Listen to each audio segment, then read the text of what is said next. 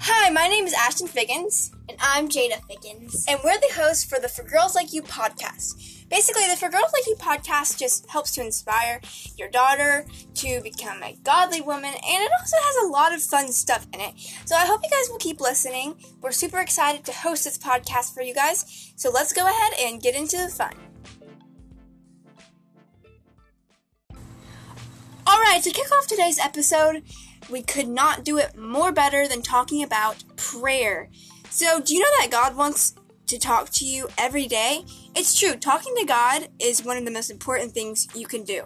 However, do you ever struggle with knowing what to say, finding a time to pray, or things to pray about? Maybe we can help. Ephesians 6:18 says, "And pray in the Spirit on all occasions with all kinds of prayers and requests. With this in mind, be alert and always keep on praying for all the Lord's people." So here are some tips on praying. Use a calendar, fill in the days of the week, choose something or someone you would like to pray for, decide on the time of the day, and do your best to stick to it. Find a quiet space and talk to God just like you would with a friend. So now we're going to read some back-to-school tips with Elena Pitts. So number 1, make sure you have a planner. School without a planner equals forgotten, homework and activities. Number 2, make sure you have a pencil bag to hold all your pens, pencils, and highlighters. Number 3, have a positive attitude. I know it's hard but do your best to focus on the good things about school. Number 4, introduce yourself to all of your teachers so they can get to know you. Number 5, make new friends. It is always good to have a couple of buddies to count on.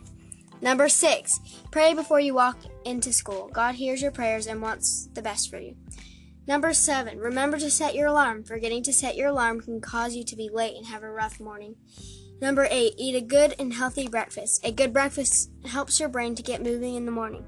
Number 9, always take notes. A lot of times we forget certain things, but writing them down helps a lot.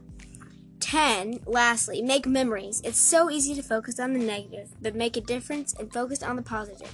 Good friends equals good memories.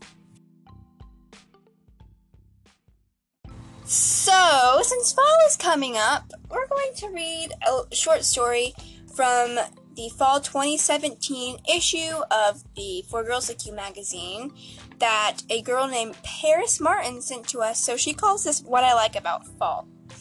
One of the things I like about the fall season is how the weather seems nice and cool, and how the leaves look as colorful as a rainbow.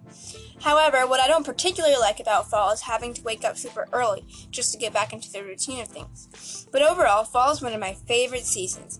Here's a poem I made for my blog when I was 10. Fall is here. I can see it in the color of the changing leaves and smell it in the basket of potpourri. I can taste it when my mom bakes apple pie, or hear it when a rustling leaf blows by. I can feel it when my dad lights the fireplace, or when my mom hugs me and kisses me on the face. At the carnival or the county fair, rides galore, treats to share. Hay rides and corn mazes. At the pumpkin patch, trick-or-treaters with silly faces and honey crisp. Apples by the batch. All the things that autumn brings with memories to share. How could all the other seasons ever compare? Thank you, Paris Martin, for sending us that super cute poem. Next, we're going to do a riddle by Margaret Nance, and it's called What Are You Wearing? What has 7 letters, dangles from a body part found on your head, is shiny and sometimes colorful? Some people get them at a very young age, and your first pair may hurt.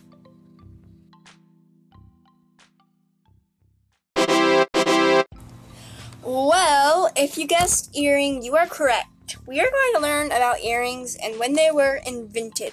So a long time before you were born, in prehistoric times, the ear was pierced for earrings.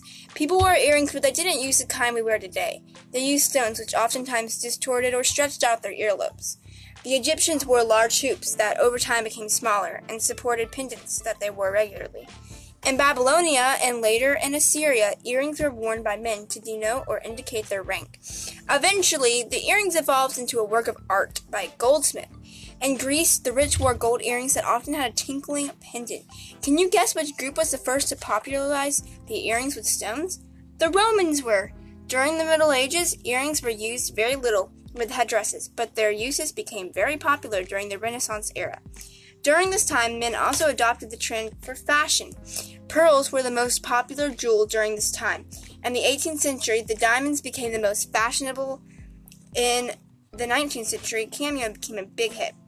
From there, the earrings continued to evolve and became a major necessity. So there you have it, the history of earrings. I have a cool idea. If you have pierced ears, take a picture in your favorite pair of earrings or get your mom to do so and upload it to Instagram. #4girlslikeYou, so all your friends can see how pretty they are. Can't wait to see all the beautiful pictures of my friends. Thank you so much for listening to today's short episode of the For Girls Like You podcast. We decided to keep this one short today since it's our first one, but we hope you guys will come back for our other longer episodes. For now, say goodbye, Jada. Bye. Bye.